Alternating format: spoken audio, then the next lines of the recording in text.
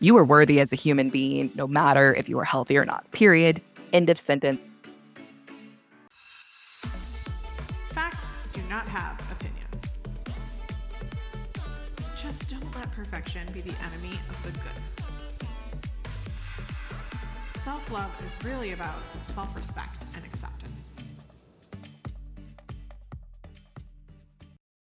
Welcome to The Whole View. I'm Stacey Toth of Real Everything. I'm here each week to dive deeper into how we can find happiness and health inside and out through self-love, body positivity, and discovering new ways to be our best selves. Before we get started, a reminder, this podcast is for general educational purposes and is not intended to diagnose, advise, or treat any physical or mental illness. And we always recommend that you see a licensed health professional accordingly. And a warning for this week, we will be talking about weight, diet culture, and disordered eating. So please protect yourself and any little ears as appropriate. With that said, I want to welcome Casey Brown to the show. She shares her life at Streets, Beats, and Eats, a Dallas lifestyle blog, and a lot is focused on body image and self-love, but also like depth of content, which we're going to get into. I think that's the case for a lot of us, right? Like we're in a bathing suit, but really there's a lot of feelings underneath that bathing suit, which you could definitely find on Casey's social, sharing pictures in underwear, different kinds of things to help us all find confidence. Also sharing her favorite foods, fashion, and fitness, and advocating for us to love the skin that we're in, which is so much about what I love. So welcome to the show, Casey. Thank you so much for having me. I'm so excited to be here today. Can you share a little bit more about yourself with listeners, maybe kind of your story? Yeah, I am from a small town in Kansas, grew up in a household with a single mom and three siblings. And then I moved away for college. I went to TCU in Texas, and I have been here ever since. I went to school for strategic communication and film, TV, digital media, and it was a wonderful degree and an interesting experience in school. I went from a small town lifestyle to everyone had daddy's credit card and felt like they all drove Range Rovers at TCU, and tried my best to fit in and eventually found a group of friends that felt right for me, but it brought a lot of challenges along the way. I developed an eating disorder while at TCU, which carried into my adult life. And then once I graduated school, I moved to Dallas, which is where I still am today. I am married to a wonderful man named Austin, and we have a big old dog named Bear. I used my degree to work in the music industry for a few years. I actually went on tour with a band, went around to Florida, New York, Texas. We drove in a 18-passenger van and just did the thing. Came back from that and decided, I don't know what I want to do with my life. I'm 23 years old and searching for purpose. And I decided to take working for myself seriously. And that is the blog as it is today, Streets, Beats, and Eats. It has evolved with me as I have evolved as a person. It started out as the streets of Dallas, the streets I travel, working in the music being the beats, and eats being eating disorder. And the Dallas food scene is insane. You can't live in Dallas and not talk about the Dallas food scene. That has grown with me today to become my full-time job, where I have a community of women that I get to engage with every single day that lift me up. I get to hype them up. We share stories. We talk. There's a lot of boob talk on my social and on my website because I recently learned that I had been wearing the wrong size bra my entire life, and I don't want anyone else to feel that pain. We dive deeper into eating disorder content, self-love, and how I have grown to be comfortable in the skin that I am in.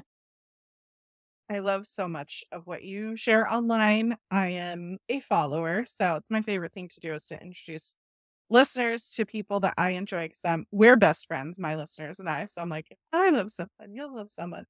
And I only came to your social later. So I was not there for your original sharing of your journey with your eating disorder. And I'm wondering if we can talk a little bit about that. And, the show is a health and science-based show. And I just want to remind listeners that there has been a lot in the recent press from medical associations, conflicting information. But what we do know is that eating disorders are incredibly, terribly bad for people, both from a mental perspective as well as a physical perspective. And so, in my approach, both with myself and with my children and all of those things, like, and all of the treatment providers that I work with for my kids, it is always like, if food is a coping mechanism for someone right now in a terrible place, then we're leaning into to f- being whatever it is. Like, we're not putting restriction on food, we're not creating any sort of boundaries around food because that is what they need to normalize to get to a place where we can manage the mental health. And I think being a mom of four teenagers, I have a much different perspective than I did kind of when I was your age. And I was doing a lot of restricting of food and thinking that it was good for me. And really, it was disordered eating. And I had an eating disorder. I also was bulimic in high school and like maybe into college. I can't really remember. But ultimately, I think that happens to a lot of us, right? And then it moves into diet culture and all this kind of stuff. And so it's all related, even if we don't think that we have disordered eating or we don't think that we know anyone with an eating disorder. It's important to have these conversations because without it, we're not optimizing the health of our community. And that's, I'm all here for the improvement of health and wellness for everybody. So, all of that to say, I appreciate that you're talking about it and putting it out there. And I have seen the change in public discord and our community in people starting to understand how important this is, the impact that it has, how it's tied to mental and overall physical health because of people like you who are sharing. So I appreciate your willingness to go there today. Thank you. It is a conversation that needs to be had. Like you said, it's something that hasn't been talked about in the past. And I feel like all of this wonderful, incredible change that is happening could have started 10 years ago, could have started 20 years ago, but we didn't have people willing to go to that vulnerable place and speak up. So I'm thankful for all of the others in the community that are helping lead the way for change and getting to see the change within the women that I speak with on a daily basis. Even my PCP doctor, I was told that since I started going there, they were a very weight neutral practice, which is why I felt comfortable there. I didn't have to look at the scale. They don't always weigh me. They don't blame an elbow pain on my weight. And I started sharing that with my gals that live in Dallas, like, hey, this is a great resource. And I was told at my last visit that their entire team, not just my doctor and nurse, but the entire team goes through training now for eating disordered, how to recognize disordered eating habits, and how to offer help when someone isn't quite ready to ask for it. So seeing that change in a professional setting is so inspiring to me. It's also just shocking to me that it wouldn't have been the standard requirement beforehand because it is a huge impact on health. I'm not gonna get into the nitty-gritty of it. I was just reading Jeanette McCurdy's book, and she talks about one of the last times that she was vomiting, she lost a tooth. And like literally it came up and I was like, do people understand what is happening? Like the nutrient deficiencies in our body, the stress that's put on our body, like so many different things, which she talks about a little bit in her book and is super intense in terms of like her trauma, traumatic upbringing, all that kind of stuff. But I think there's also this road that you don't have to have experienced, childhood trauma. It's all this kind of stuff. It can be like you were experiencing in college. There was this comparison. You were hearing other people talk about binging or diet pills or crash diets or laxatives. Like, I remember those conversations with my friends in high school and college. Like, it's a normal thing. Yeah, let's get diet pills. It's shocking to me. And I'm grateful that those kinds of things are at least taboo so that it can be a red flag for my teenagers when they hear those things. And Anyway, all that to say, I'm excited to hear your story. I'm not familiar with it, and I think it'll be helpful for us to kind of work through what that looked like for you. Yeah, let's dive in. I was on my first essentially diet at 6 years old. I was told that I had to walk a mile with my mom every day in order to get to go to a concert. It was LFO at the Kansas State Fair. I was really excited, and I wanted to wear a tank top. But I was told that my body didn't look good in a tank top, so we would have to go on walks so I could lose weight, and then I would be gifted the tickets. So diet culture has been ingrained in my brain since I was a literal child. And as an adult, I can look back and go, my mom grew up with the same things. She thought she was protecting me from the ridicule, from feeling less than, from others not welcoming me because I was a slightly larger child than they were. But also, it happened. So I went from having to walk, having food restricted as a child to then once I could drive, it was me trying to stop at a CVS to pick up laxatives, me going to CVS to go get whatever special diet pill was out on the market that year that was being promoted, hydroxy, whatever, for 10 pounds, 10 inches, anything I could get my hands on, I was getting it. A kid, as a child on the playground, hearing about older girls using toothbrushes to make themselves throw up. We were just around it 24/7 in our most impressionable years. And while I was ingrained in the diet culture element, I was still eating my meals. I wasn't throwing up. I thought I was fine because I didn't have an eating disorder. I was just trying to get skinny. I also remember in that teenage years, early high school, my dad had told me if he would buy my gym membership if I worked out every single day. So I would go to the gym every single day. And you think, cool, that's great. You're moving your body. Well, I was also in sports. I was a multi sport athlete in high school. So I was having to make myself find time to go to the gym on top of sports practice, on top of weightlifting class, on top of school, babysitting, trying to make money and forcing myself to do this because if I didn't do it, I didn't have a gym membership anymore. My dad wouldn't pay for it. And I learned at that point in time about dangling a little carrot in front of me for a reward and thinking it was positive. Like, oh, I'll get a new pair of jeans once I get this size. Well, now I could just switch brands and I could drop 2 sizes or gain 2 sizes depending on which brand I shop. But I had all of this surrounding me from every angle.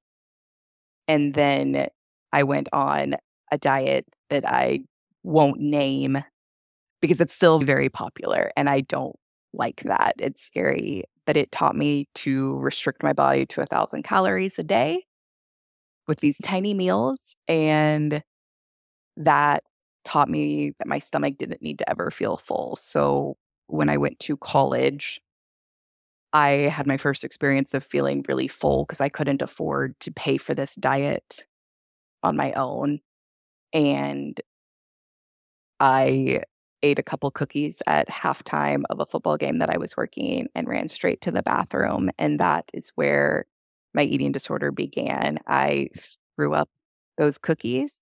I was like, "Wow, I'm not full anymore. This is great. This is amazing." The little bit of weight that I had gained back after losing it in high school, I can get rid of it this way.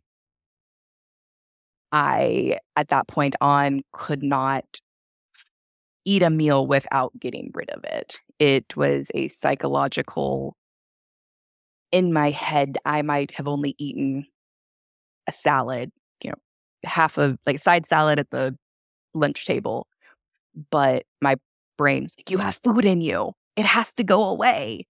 Get rid of it. Do what you need to do." My stomach physically wasn't full, but it was mental. I had control over something in my life, and that was throwing up. So that continued for many years and was actually reinforced that I was doing the right thing by my peers.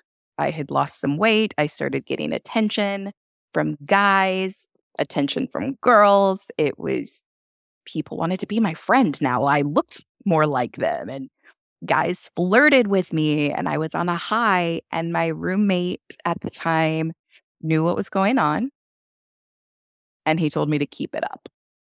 He encouraged me to continue doing what I was doing. If I needed to go to the bathroom when we were out, if my parents' weekend happened and I had to go to the bathroom, he would distract my family for me. He would run interference to make sure I could still do what I needed to do in secret. Now I know that wasn't a friend, but at the time he was my best friend. And I kept going and I eventually graduated college and moved to Dallas and still found a way, even working in a full time job, to disappear to go to the bathroom after meals and hide it from my friends, from my colleagues. And at the same time, I started seeing a doctor who told me, "Oh, you're so fat." I was years into an eating disorder, the smallest I had ever been. And this doctor, male doctor, white old man, was telling me that I was fat. And that crushed me. So he prescribed me pills. He's like, "This will help." So now I'm not only having an eating disorder, but I am on a pill that is supposed to solve everything. And I started to realize what I was doing needed to stop. It was destroying my health. I had done blood work and everything was out of whack. There wasn't a single element that they were testing for on your yearly physical that was in range for me. My cortisol levels were so high that I had to take a bucket to work and do a poop test, like take it to the office, poop in it, and go deliver it because I just couldn't figure out why my cortisol levels were so high. It's because my body was in stress. It was screaming at me for help.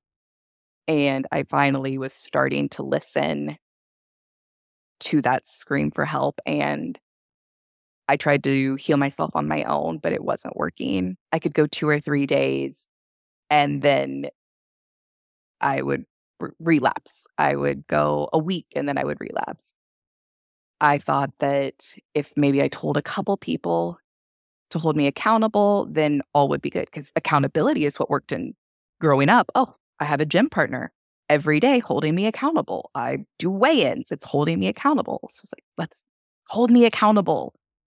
This time it was actually important that I was held accountable. And I wrote a story about becoming a statistic and shared that with a couple friends. And it was about how I thought I would never be the person to have an eating disorder, but sure enough, here I was. And eventually shared that publicly on my, at the time, music blog about Twitter and music. Made no sense, but I posted it online and had a huge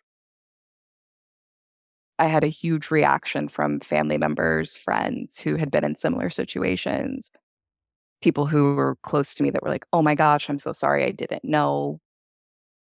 And it inspired me at that point to really find a way to stop and hold me accountable because I didn't want others to think that I was letting them down at this point in time because I was saying, "If I can stop, you can stop."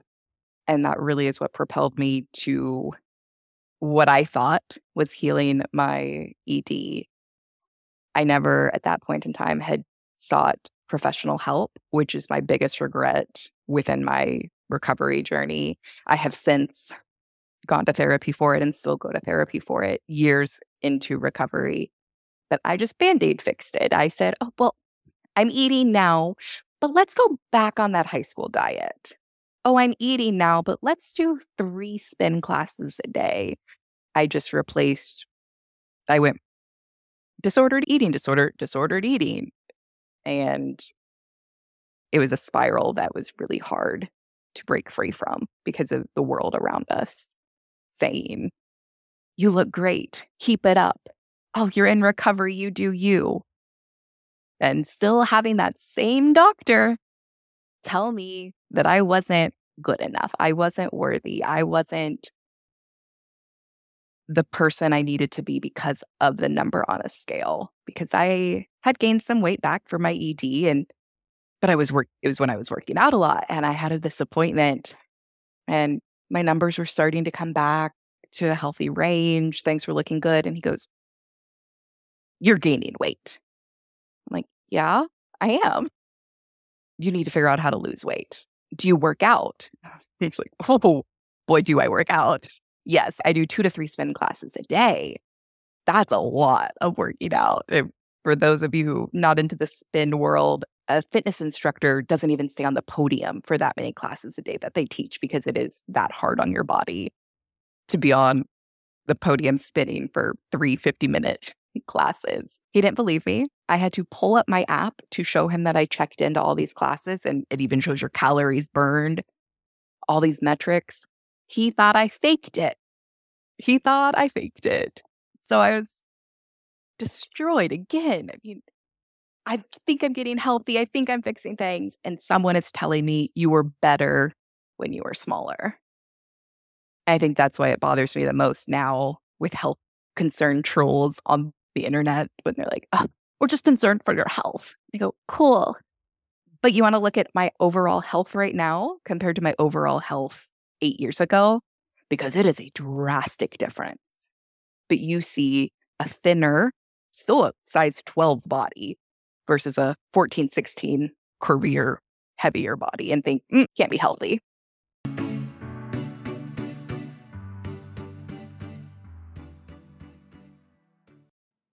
This podcast is sponsored by Indeed, the hiring platform where you can attract, interview, and hire all in one place. I myself got my career break on Indeed and had Cole use it to find his own jobs as well. They streamline hiring with powerful tools that find you matched candidates. With Instant Match, over 80% of employers get qualified candidates whose resume on Indeed matches their job description the moment they sponsor a job, according to Indeed Data US. And candidates you invite to apply are 3 times more likely to apply for your job than candidates who only see it in search, according to US Indeed data. Instant Match makes it so simple for employers and candidates alike. Don't spend hours on multiple job sites looking for candidates with the right skills when you can do it all with Indeed. With Instant Match, as soon as you sponsor a post, you get a short list of qualified candidates whose resume on Indeed match your job description, and you can invite them to apply right away. Join over 3 million businesses worldwide using Indeed to hire great talent fast.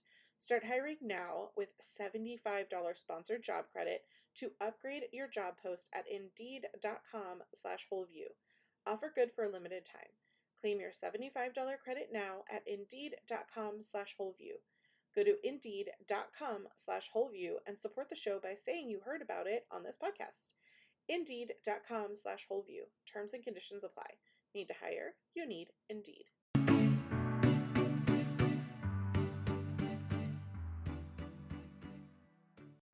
That's a lot. I really appreciate your vulnerability and sharing. There's so much of what you were speaking to that resonated with me. And I just want to acknowledge to you and to all listeners who have had a health practitioner. Like the research is very clear that medical bias is one of the most harmful things against people of size. And it doesn't have to be like an obese person for these things to happen. Like what happened to you could have been helped by a medical professional who was doing their job, which is looking at your health statistics and saying to you, wow, whatever it is you're doing is working because your numbers are getting better. So I just want to kind of acknowledge and sit with that for a minute because I think it's its own trauma to have a medical professional advise you to do something dangerous and against your health. And you are very kind and gracious towards, your parents and not really truly bad talking the doctor as much as I think you needed to. But I think that sometimes it's important that we hold people accountable. Like, yes, our parents grew up with that. And at the same time, everybody is capable of learning a little bit more. And I felt from your story because I've been there before. Gosh, do I remember boys flirting with me for the first Yeah. time. And like, because I don't know about you, but I lacked so much self validation and self worth and self love that the only thing that felt good was getting that validation from external sources. And, when you were talking about feeling like you had to be empty, for me, for in Jeanette's book, it was literally emptying of emotions, right? Like emptying of bad feels. So for someone who, is listening and is like, I cannot imagine intentionally throwing up food, imagine that, in that person's mind or body, what they're actually getting rid of. And in most cases, it's subconscious, it's not known at the time. But what you're getting rid of is pain, of sorrow, of depression, of anxiety, of PTSD, of all these different feelings that people have that aren't being dealt with, which is why it's so critical for therapy and for medical support as you go through this transition. And I know another thing that you talk about that happened later is kind of acknowledging your depression and your anxiety and working not just on mental health with a professional, but also taking medicine to support them. And I know my experience has been since going on a medication to support my anxiety, it's been life changing in terms of my health as well, because like you said, my cortisol was crazy out of whack. And once I was stopped self medicating with food or disordered eating behaviors, and I was then medicating with an actual brain support medication, then I was able to kind of take on better health habits, sleeping better. And just sleeping better makes everything in life easier, right? Like we can make healthier decisions. We can have more compassion and patience. Like there's just so much about it. And so I want to talk about that. But the last thing that I want to say is that we're talking a lot about health, and you talked about health trolls and the doctor and all these things. I think that it's something that's been new to me in the last 6 to 12 months to realize that being healthy doesn't make me a better person. And that if we're coming from a place of thinking that we're helping someone by saying, I'm concerned about your health, really, I've been trying to reframe that as, how does this poor person want me to support them? Because if they don't want to focus on their health, that's not my business. That's not my body. I don't need to judge it. I don't need to think about it. And had someone said to me when I was a kid, instead of sending me to fat camp or, a lot of what you're talking about resonated so deeply with me. And I do think that, it was coming from a place of thinking that someone was helping. I also think it was coming from a place of fat phobia, of fearing how a parent would be perceived to have a fat child, right? And so a lot of that has to let go. And when we let go, which was hard for me as a parent because I have 4 teenagers, none of which are in what would be in a BMI chart, like a perfect range. And I had to realize, well, genetically, they have 2 parents that are not coming from a normal range. Like that's not their genetics, they were not set up for that. And so what do they need from me? They need from me to ensure that they're supported, that they're nurtured, that they're loved, that if they turn to food for those feelings, instead of focusing on the problem with the food, I'm gonna focus on how can I better support this. What is driving them to seek comfort in food? What is driving them to sit in their room instead of going outside and playing? Are they depressed? You know what I mean? I think as a parent, had someone said to me when I was that age and the fat phobia and the bias and all the things started to kick in, And I was worried about wearing a tank top because, my arms didn't look like everybody else's arms. And in both of our cases, we're very athletic build. Like, I think both of us as teenagers probably look like professional swimmers with very large chests. Like, that's, you know, we neither one of us were like what anyone today would describe as obese or maybe even overweight. Like, both of our bodies were very healthy. And as you said, you were very active. I loved doing a lot of different activities, and I rode my bike to work every day. Like, there were just so many things that I was doing, that I was physically active. I had a social life, I had a job, I had all these things. And I'm like, yeah, what I needed, I was never asked, like, what do you need?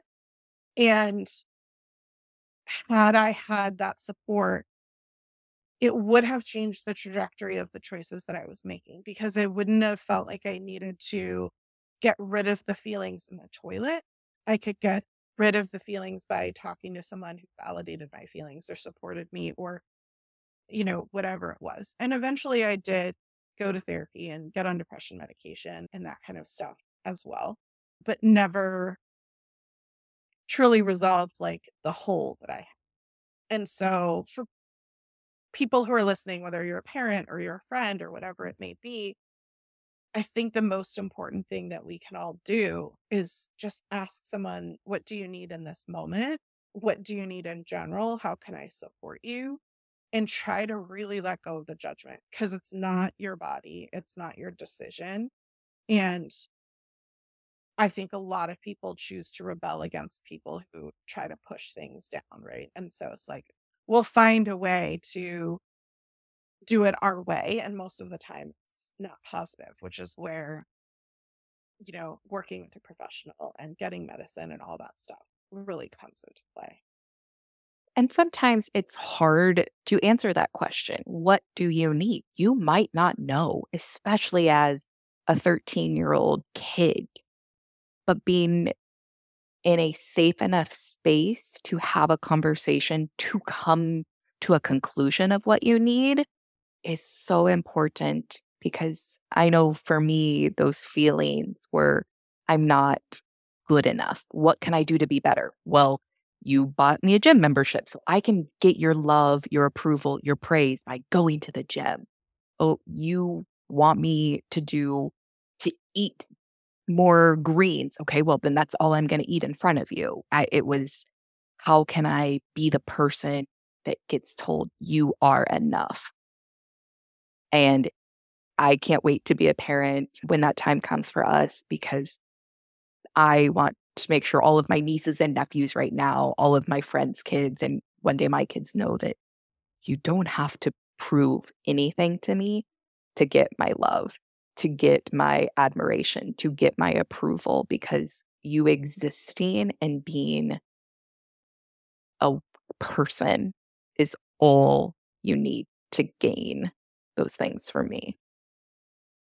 I wish I would have known that earlier in life, because I sought it out from childhood to then, like you talked a bit ago about the boys. Oh my gosh, once boys gave me attention, I my cup was filled. No, it wasn't, but I thought it was always trying to be enough. Will I ever be enough in work, in life, in relationships? That was ingrained into my brain from a young age, and that was definitely one of the things that I tried to throw away into the toilet. It's interesting to have the perspective to look back on it now and to see it so clearly. And I try to tell myself that's healing, that's progress, that's good. And at the same time, like, it was so obvious. Like, Right. why for so long was it such a problem? But you mentioned, wanting to have children. The other area that you have been opening up more about recently on social media is trying to conceive and currently facing infertility. Do you feel comfortable sharing a little bit about that today? Have you found doctors or maybe even unconsciously your audience to be fat phobic, or, how they're perceiving your infertility? Absolutely. Let's chat about it. My internal fat phobia has come up with the infertility journey that we've been on. And I think that's also an important thing to touch on is we have so many years of diet culture, societal standards, fat phobia shoved down our throats in every direction that it takes time to unlearn those things. And instead of getting upset with yourself when things occur where you're like a fat phobia moment happens or your bias comes into play, just use it as a learning experience because you can have it happen, check yourself, and move on. You don't need to get mad at yourself and think that all this work you've done to be a better person is thrown out the drain. No, it happens. That's why it's a journey. There's no start, stop, before, after. We are human. So with infertility, as we've been trying, those thoughts have come into my brain of, well, I maybe I am too big. It is harder in a larger body. Oh, I'm too fat for this. I've had those pop up and then I'll sit there and check myself and go, no, people get pregnant by accident every single day, whether that's a teenager, whether it's a coke addict, whether it's someone who outweighs me by 200 pounds. People of all backgrounds can get pregnant. So I have to remind myself that it's not my body, it's the problem. Very few cases of infertility come back to being about someone's weight. But then also I sit there and have to sit with the fact that why did my brain even go to that place? Because, oh, my doctors. I mean, I had another bad doctor experience a couple years ago where he, I had knee surgery, was having some issues with recovery, got a second opinion from a doctor, and he told him I had an eating disorder history. So it's deep in like therapy days, like hard emotional trauma work. He goes, your knee will be fine. Also, this is a doctor that works with athletes, professional athletes in Dallas. So he's used to big, large men. And he goes, we could just have gastric bypass. He goes, you wouldn't even look the same. That was his solution for my second opinion of my knee surgery issues. And I'm like, well, you throw up your food. Anywho, but I've had very recent experiences with doctors. And so, no, of course, in a medical situation, I get nervous that, oh, it's my body. I'm not enough again. I was worried the first time we set up a specialist appointment that they were going to question, do I work out? Do I eat? Would I drink water? Do I sleep enough? That I was going to have to defend myself. But I was pleasantly not questioned at all. They took what I said in my paperwork at face value. They addressed the fact that I had an eating disorder and wanted to make sure that I was in a healthy headspace, physical space, that I was comfortable with the body changes that happen when you do get pregnant, because that can be very triggering, especially if you're not used to seeing your body change at all. And then with those of us who have struggled with bulimia, being nauseous in the morning, I mean, that can be triggering. So, super comfortable with this doctor. Okay, I just want to also say, had you filled out on the form that you weren't exercising regularly, you're also worthy of having children. Like, I just feel like there's like, big problem, medium problem, small problem, and no problem. And I think we're still in like the medium, small problem and I'm not saying that this doctor, would have told you needed to work out or whatever, but I've heard from so many people like, well, you need to lose weight and you need to be working out regularly before you get pregnant. And then instead of making it about weight, I want to reframe that question a little bit and say, is that person not worthy of motherhood because of the fact that you perceive that they're not doing it? And if we ask the person that question, their reaction like would change a lot versus I'm doing it for your health. Like, do you not think that I am worthy as a person? I just think that it's worth calling out that, as you said, so many people have challenges and so many people, myself included, do not. did not have challenge conceiving. And that has nothing to do with whether or not someone is worthy, or if they want it enough, or if they're doing enough, or if they're a good person, or like whatever it is, because we have seen from history that is not the case, that there are people who are committing atrocities in the world, who are having children, and people who are the best humans in the world who have difficulties conceiving. So none of that is the thing. Do you follow Dr. Laura Shanahan? I I get don't. there. Oh, I'll connect you with her later. And listeners, I'll put a link in our show notes to the show that we had for her. But she's an infertility specialist that shares online, and she's so fantastic at like these reminders that might be good, kind of like mantras for you not to have to struggle with your own stuff, right? Like convincing yourself and saying all these things. Like sometimes it's nice to have a validation of an outside source reminding you it has nothing to do with you and all that kind of stuff, you know. Yeah, and that's actually where the weirdest part of the whole journey for me is once we had gone through testing, the first round of testing, and were presented with a couple options as to what could be our issue. We have unexplained infertility, so it's likely that I have endometriosis, but it can't be confirmed without the laparoscopy. That word always tongue ties me, but so we were presented surgery or IVF were our best options, and we've been sitting on those options. And I decided to share at that point, just in general with my community, like, hey, we're going through this. If you're going through it too, I am giving you the biggest hug because it's lonely. You start to think anything is wrong with you. You feel guilty, all sorts of feelings. So I just wanted to kind of create that safe space for people to get connected with one another in the comments, to talk to me. And that is what opened the door to the hardest part of the whole experience for me because I was getting unsolicited. You should do this. You should try that. This supplement, this diet, this XYZ. Everyone had an opinion. And there were a handful of people who respectfully were like, hey, I'd love to share with you what worked for us. Is that okay? And to which I said, I'm probably not going to read it right now. I'm not in a headspace to do that, but you're welcome to share. And if I want to come back to it later, I will. But just that unsolicited advice. And it really was triggering because it felt like diet culture in disguise. Because as we've talked about, I mean, you are worthy as a human being, no matter if you are healthy or not, period. End of sentence. You're deserving of love, respect, kindness, a family, happiness, a good job. Our health does not get to dictate. Like, you're healthy, you get to do this. Good job. You're not healthy. Oh, bummer. You're going to be punished.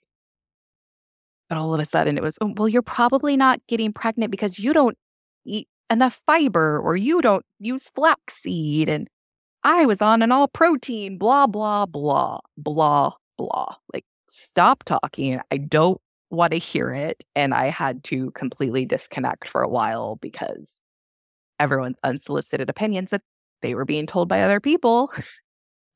How does this conversation ever come to an end? And I guarantee it conflicted, right? I guarantee you Oh, had some person who was like all fiber, all plant, vegan, and somebody else who was only meat, only protein, keto. And you're like, help me understand, if it's diet related, how both of those things can be true. Like, yeah. And then some of my favorites were, well, my husband and I abstained for 2 months. So he had a great buildup. And then the next person, we had sex every single day from the mhm, second my period stopped to 5 days post yep, ovulation. I'm like, guys, this is a lot. This yep. all contradicts everything that person A and person B are saying.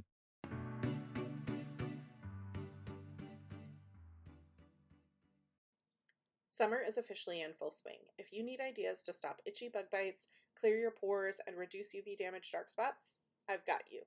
I partner with Beautycounter because they test 8 times for every skincare item, checking against 23 human health endpoints, making sure you're not exposed to endocrine disrupting chemicals, carcinogens, contaminants, or a high heavy metal load.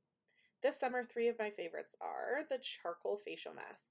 The activated charcoal and kaolin clay pulls grime and gunk to the surface of your skin. You can literally see it, which means bug bites feel better faster and clogged pores feel refined as it purifies and balances, absorbing excess oil and drawing out impurities. My second summer favorite is our All Bright line. From the best selling All Bright C Serum to my ride or die must have facial oil favorite, or the new must have dark spot minimizer. The entire line uses powerful botanicals to reduce signs of UV damage that you're probably getting this summer and to nourish the skin. And of course, my third favorite is Safer SPF.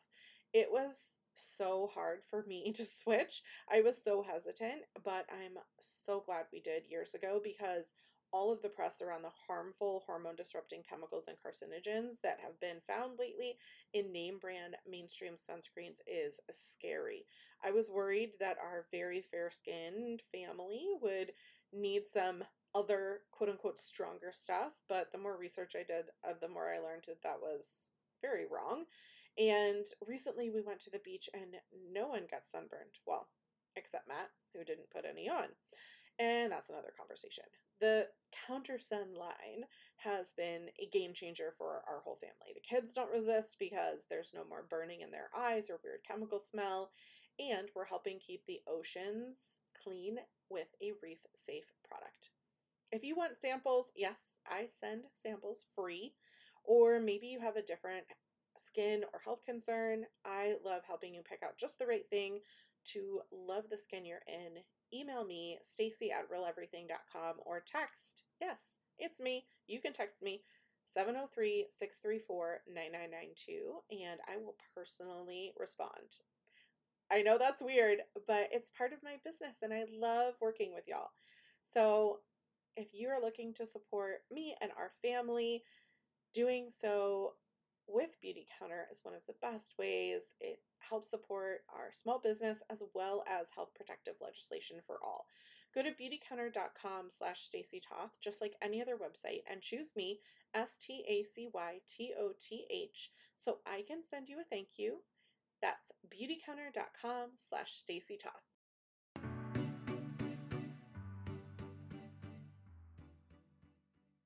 Well, I mean, I think not only is it, what people are saying, but like you said, it's what people are hearing. And I think what was interesting is as I was preparing for the show notes, I Googled because I wanted to pull up some research articles about the skewed numbers of people who are told that their weight is the problem for their infertility versus like what the true weight related items are. And even just from trying to find, so the first page of Google yielded absolutely nothing. It was totally toxic diet problematic articles that just enraged me. And I ended up giving up because I was like, this is useless and it goes against what I already know.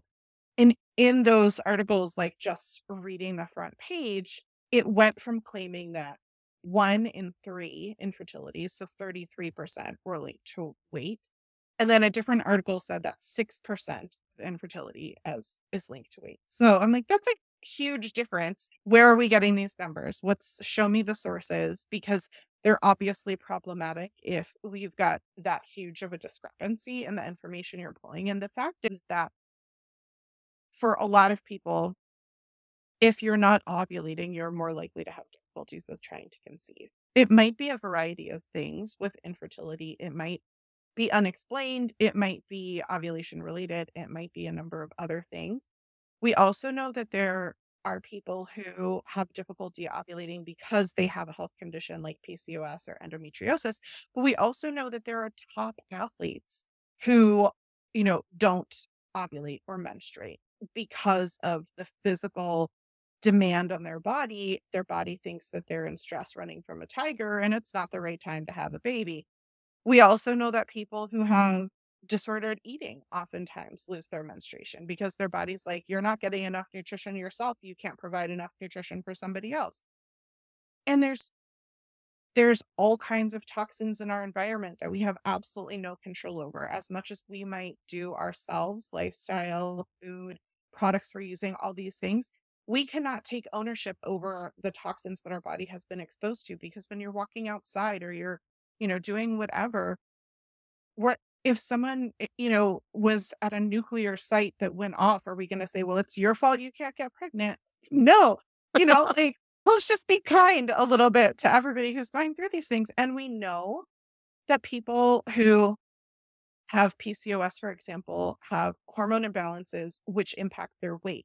Where for so long we said, oh, it's because you're overweight that you have PCOS. Research is now showing, oh, because you have PCOS, you are gaining weight. So when we start to say things like, weight is the cause of your infertility, or is infertility the cause of my weight? And none of those articles on that first page of Google even went into any of that. And I just happen to know for a fact that it's all freaking wrong, because I got accidentally pregnant while I was super fat. I was defined by, medical professionals as being morbidly obese, which means literally I was walking dead, which I just think is a terrible clinical term. But Yes. I got pregnant simply like breathing next to my husband. Like, he was my husband at the time, but and we later conceived our two biological children in the very first month that we were trying to conceive. Again, he just looks at me the wrong way and we would get pregnant. And so I was obese through all of that. And to say that weight is the cause of someone's infertility, it just makes me so irate, because I'm like, well, if that's the case, then why was I having absolutely no problem conceiving? And for a really long time, I felt a lot of guilt and shame about that. Like, oh, I'm not worthy of being pregnant. All of these other people who are trying so hard and who are healthier than me, they should have babies and I shouldn't. And, the should statements come up. And then I'm like, "Oh, I'm judging myself. My fat phobia is coming into play, all of these kinds of things." And so the narrative is exhausting, and the system is entirely built to shame us, to give excuses for things that people don't understand, or to sell us something we don't need.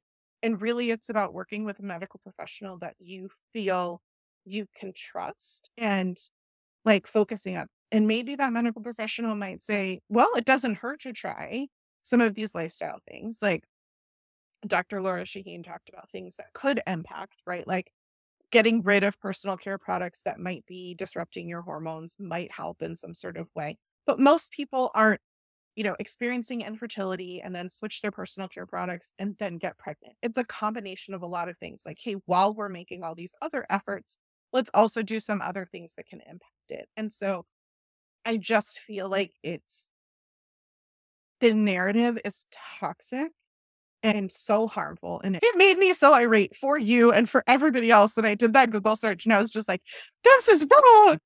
No, it's like, actually, and yeah, that's what people would, if someone was, experiencing infertility and was overweight, that's what they would Google, and that's what would come up for them, and then they would just be faced with shame, and then they'd be like, "Okay, I'm not worthy of being a mom until I lose weight," which is just the most wrong thing in the world.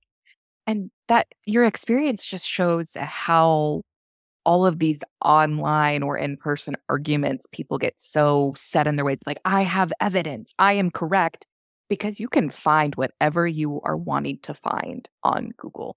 You can find those articles written by a fat phobic doctor who's like, "Ugh, yes, fat women, that's why you can't get pregnant." And it's gonna show up on page one. So then little Mr. Jacob is gonna go over here and say, "See, you have to lose weight, you fat pig." And it's like, no, like, just because you found that doesn't mean it's accurate.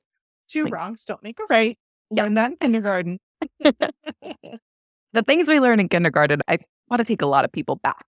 Like, Yeah, give it a exactly. refresh. Kindergarten teachers are just the loveliest. I've never met a single one that wasn't just like the best person in the world. Well, thank you for sharing all of that. Maybe something a little more fun. You did share about your wedding preparation publicly. And as someone who is much older, I was not online for, when Matt and I originally, well, we just went down to the courthouse. I didn't like wear a wedding dress or anything. But I did share about my 10-year vow renewal. It was so fun to, like, share about that online, and I'm wondering what that was like for you. Did you have positive feedback of people who found it helpful, like the tips that you were sharing for people and all of that kind of stuff? Yeah, I think it was definitely an interesting time to get engaged and be a bride. I was supposed to be get married in Cabo June of 2020.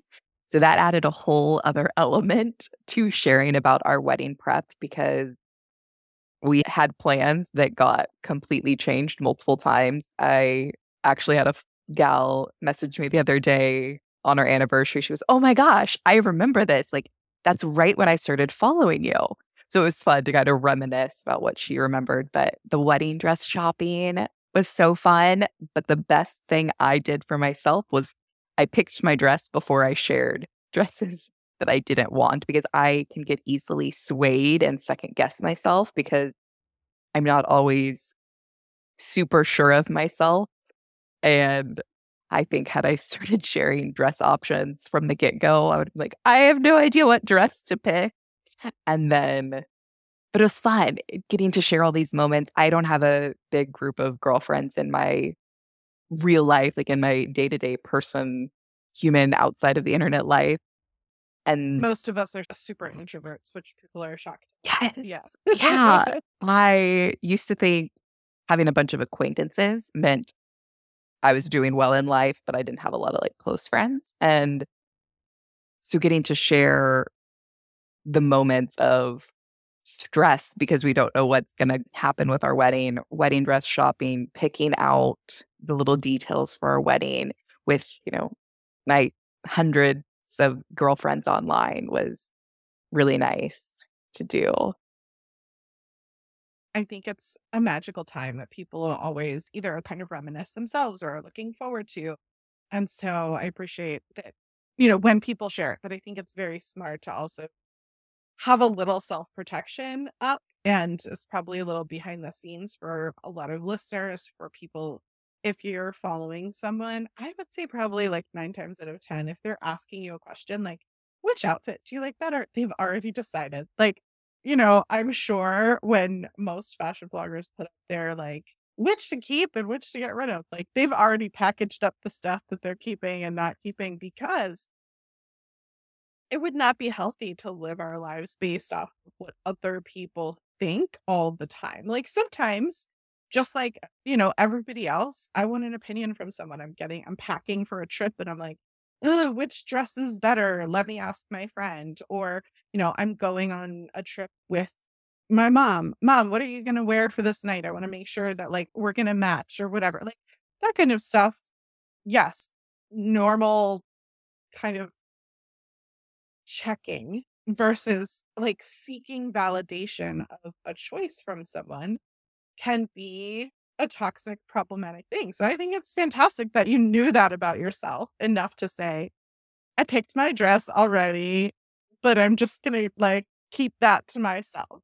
So this is a really interesting point that you bring up because I am do both. I had to do a I've learned a lot about myself. I'm very introspective, plus therapy, etc. And having an online presence, you really do get to know yourself a lot. I I would say if you're having a healthy online presence and doing the work, you can get to know yourself. Yeah. But this is a silly thing. I used to always do dark nails, and it was just my comfort zone. I was black, navy, dark green. And one of the things in therapy, she's like, why don't you mix up something? Again, going back to I like to have control over things. It's why I had an eating disorder for so many years, is because I had control over it. So, in an effort to not have control over something in my life that is essentially meaningless. Like at the end of the day, it was frivolous. I started doing a poll before I got my nails done. I would pick two or three options that I was comfortable with that were outside of my comfort zone, though. Like instead of blacks and greens, it was, oh, Valentine's Day is coming up, pink or red. And I would 100% let my community pick that for me. I went with whatever was the highest, and that it was what it was. But that also opened up the door for the times, like you said, when we already know what our answer is, for people to get into my head a little bit thinking they can because we have that relationship with nail colors. So I was redoing our bathroom and I did not ask her an opinion. I just said, like, I'm deciding between these couple rugs. I'm waiting for a couple rugs to come in. I had hundreds. It was one of my most replied to stories in like a 3-month span. Hundreds of people be like, I like this one. I like that one. I like this one. You should do this. You need to order this. Blah, blah, blah. Like, whoa, okay. I needed to have had a firm decision before I posted that because I was not mentally prepared No, for everyone's opinions. yeah, I wonder if people understand that unsolicited opinion thing because I do think that the thought oftentimes is like, well, if you're putting yourself out there, then you must want to hear from us. And 100%, like, I probably not speaking only for myself when I say, like, I am obsessed with my community. They bring me so much to my life in terms of like what I get from them is way more than what I feel like they say that I give to them. And I think that my listeners and my community walk on water. They're absolutely the best people on the internet, like all the things. And at the same time, sometimes I'm just a mother or a human or whatever, making the decision that is best for me in that moment. And because someone can't possibly know everything that's happening in someone's life, whether they're online or they're my neighbor or they're my best friend or they're my sister, none of those people know every single thing that's happening in my life. And so, therefore, sometimes it has to be my own decision, right? It has to be, I need to weigh all things. And I've even had therapists who we had a therapist once early on. My husband and I were in marriage counseling together during the pandemic. It was dark. This is get into that, but it was dark times. And we are foster parents, and we had a foster child who we're now adopting, who we love and was really challenging. They have some specific traumas and past that made, especially early on, it really difficult to for Matt and I to be on the same page and know how to parent and, do things. And I remember that marriage counselor saying to us that the solution was to not be a foster parent to this child. And that would be better for us. And I mean, like, I'm thinking about it now and I'm like, that wasn't their call to make. No. And like, if like, just like weight, just like fertility, just like all these things, really what we needed to do was to work on the foundation of our marriage and understanding and having compassion with each other and coming up with a plan that we both agreed on. And then we would make a decision about what was right for us once we had that like foundation in place. And I think where she was coming from was you can't get that foundation built up when you have, like a building shaking on top of it.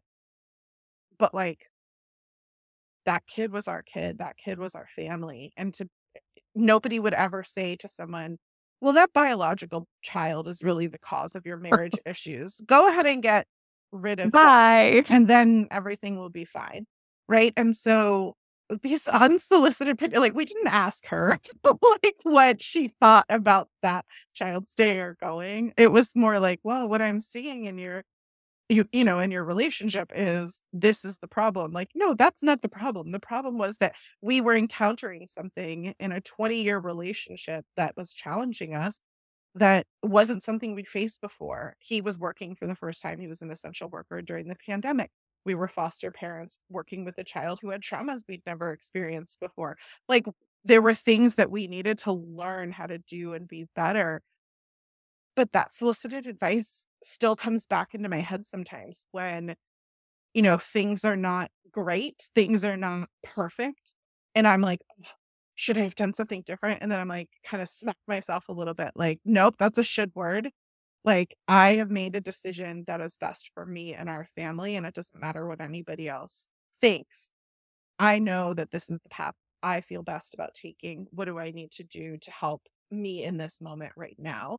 And I think that that thought process can apply to a lot of different things, but only if you have that self assurance and self confidence and you've done the work to get there, which, as we've talked about for the last hour, only comes with, you know, getting medicine that's right for you, working with medical professionals that you trust, going to therapy and doing the work that you need to do, and sometimes making a decision that the medical professionals that you're working with aren't right for you. Thank goodness you left that doctor who told you that what you were doing to get all your blood work back on track was the problem, that you needed to go back to having an eating disorder. Like, good thing that you're not still seeing him, you know?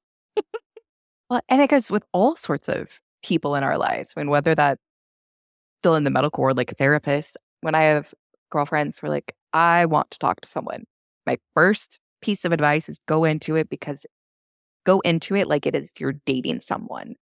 Because if you're in there and you don't feel comfortable, go, leave. You don't owe Yes. them Such good anything. advice. Totally. If your doctor's not helping you, leave. There's other professionals out there. We are lucky to live in a world that we have the internet or friends that can help us find someone else or get a referral from a doctor you will trust for a different type of doctor you need, because life is too short to be stuck with medical help, friends, anyone around you that is not supporting a positive experience and making you second guess and question everything about your own life. Especially if you're paying for it. Like, it is literally a service that's being provided. If you walk out of anything that you've paid for and don't feel good, stop paying for it. Like, yes, the friendship piece and all of that, I totally agree with. And at the same time, like, I feel especially passionate about the medical professional piece because I do feel like it's contributing so much to problems. The increase of death in overweight people caused by medical professionals assuming that it was only weight related and not actually checking that the person had lung cancer, they weren't just out of breath because they were overweight. Different things like that, like, really gets under my skin in a way that, like, my Enneagram 8 challenger comes out and I'm like, you need to leave. If you get any bad vibes at all, especially if you're paying for something. I don't care if it's the person who does your nails and you feel like they're talking about you in another language, or, your doctor is not listening to you, like, any service that you're paying for, don't continue to pay for it. Like, there are other people out there Yeah. who will treat you with kindness and compassion, who will appreciate the service that you want them to provide and are worthy of your time, and which I guess takes me to what I always try to end the podcast with, which is ways that listeners can have some positive, actionable steps to be of service either for others or for themselves. So we're talking about currently evaluating services or relationships that someone might have to see what's really serving them. What other kind of takeaways or ideas do you think of that someone today turning off the podcast can be like, I can do this one thing to better my life? I love to do this activity for myself. And whenever I get a group of gals together in the same room, I take the back of a sticky note, so the side that has the sticky on it. We're going to call this the bad side for the sake of this task. And I write on there something that has been told to me, something that I feel inside, something that has a negative connotation of some kind. So for me, maybe right now I have a video going viral and I'm getting told that my my thighs are too big and they're too fat. So I'll write like too big of thighs, too fat on that side. And then I'll flip it to the good side and reverse my own narrative. So instead of having too big a thigh, I have strong thighs that I can use to lift up my nephew and give him a piggyback ride all over the zoo when he comes to visit me. So I like to take something that it could even be an internal thought that you've had that's just you're not feeling great about XYZ. And how can we reframe that narrative? Because reframing our narratives and making sure that we hear the same stories in our head and think the same thoughts in a positive light can make a big difference on how we hold ourselves high and what our confidence and self-worth is like. I love that. What do you do with the sticky notes then? Like once you've done it, where do they go? I like to put mine on my mirror. And so it's facing with the positive, Yep. right? I like it.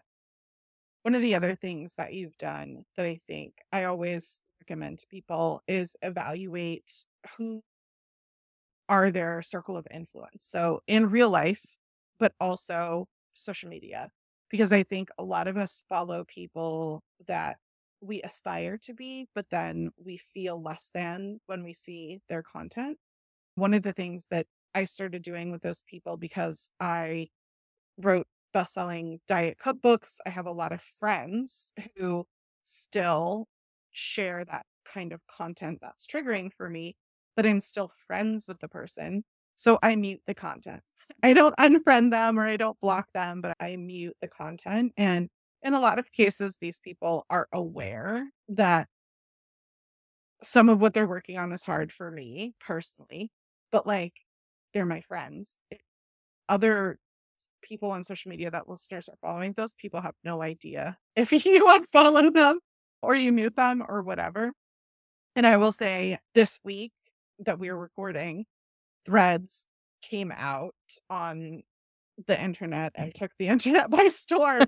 I can't believe it didn't break the internet with 100 million people joining within like 48 hours or whatever. But when I imported my contacts and people I was following from Instagram to Threads, I took the opportunity. I fortunately was on vacation and I had an hour, but I took the opportunity to like sit down and unfollow a lot of people and to also be like, oh, I love dog videos on Instagram. I will keep this account on Instagram. I do not need it on Threads. And oh, this person, I like what they have to say, but I'm triggered by their food and their stories. I'm going to mute them on Instagram, but I will follow what they're saying on Threads. And so I like also that you share, different body positive bloggers that you follow or that you're friends with. And I'll put a link in show notes to people to a post that you made on your blog in 2020.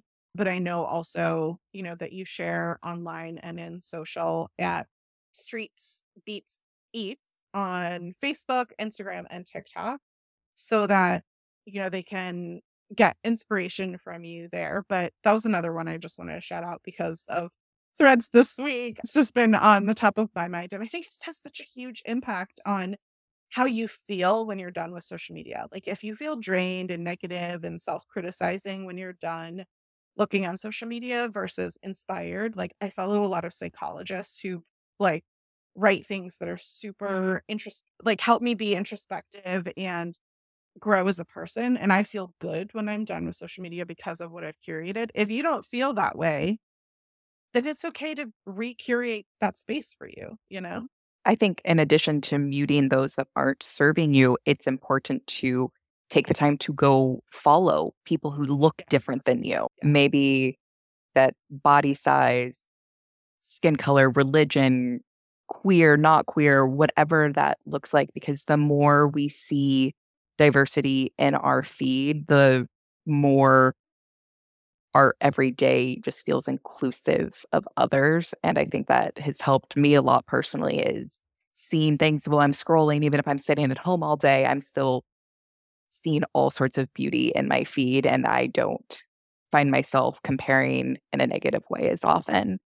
And comparison is real. It's not fun. It sucks. And the best thing we can do to get out of that headspace is to just remember that two things can be true at the same time. We can adore and look up to someone for XYZ, but it doesn't take away that from us. Like, yes, that person is beautiful, but your beauty isn't diminished because of theirs simply existing. And the one other takeaway I wanted to share was I like to spend time naked or just in my bra and underwear at home, personal, secluded. Maybe that's while I'm getting ready for the day, like doing my hair, blow drying my hair.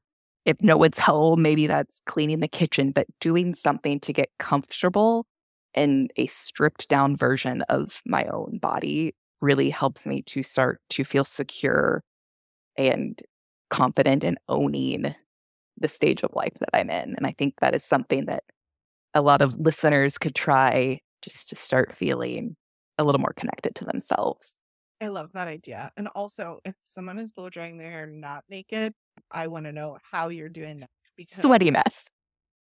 it defeats the purpose of the blow dry because then I'm sweating by the end of it and I have curly hair and then it's a nightmare. So it's not just great advice for your mental health, but also like it will help your blow drying process.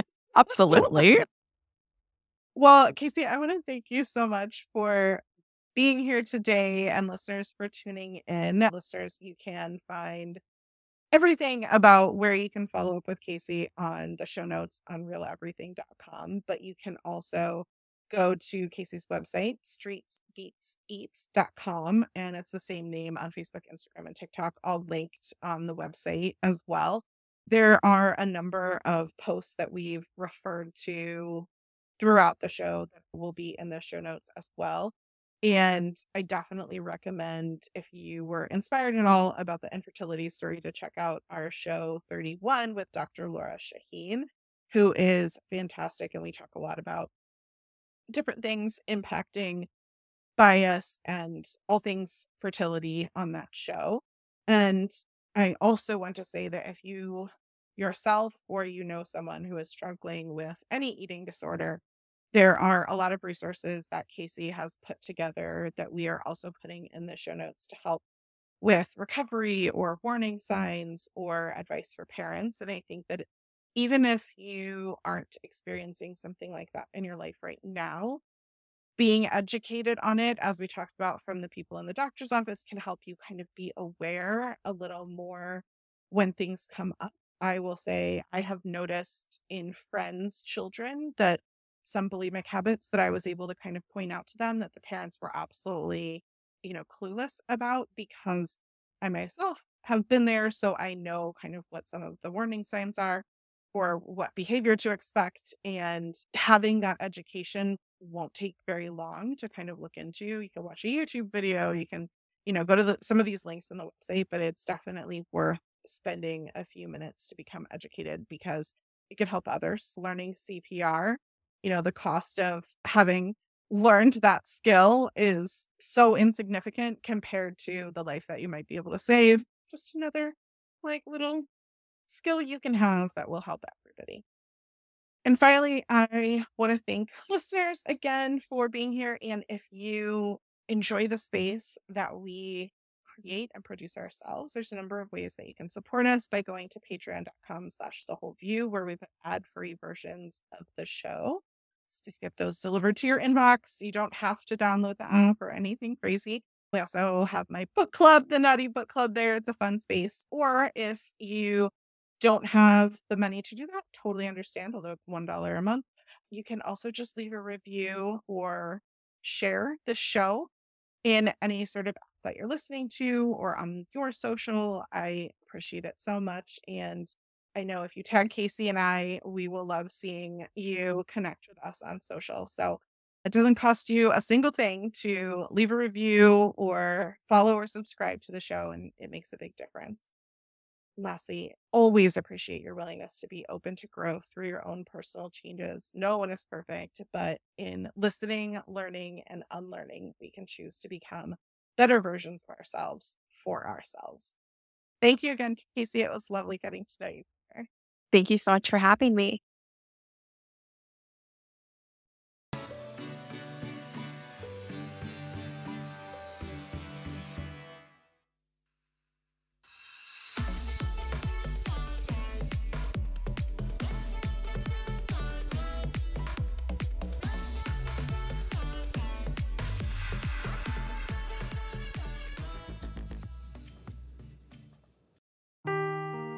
Seeking the truth never gets old. Introducing June's Journey, the free-to-play mobile game that will immerse you in a thrilling murder mystery.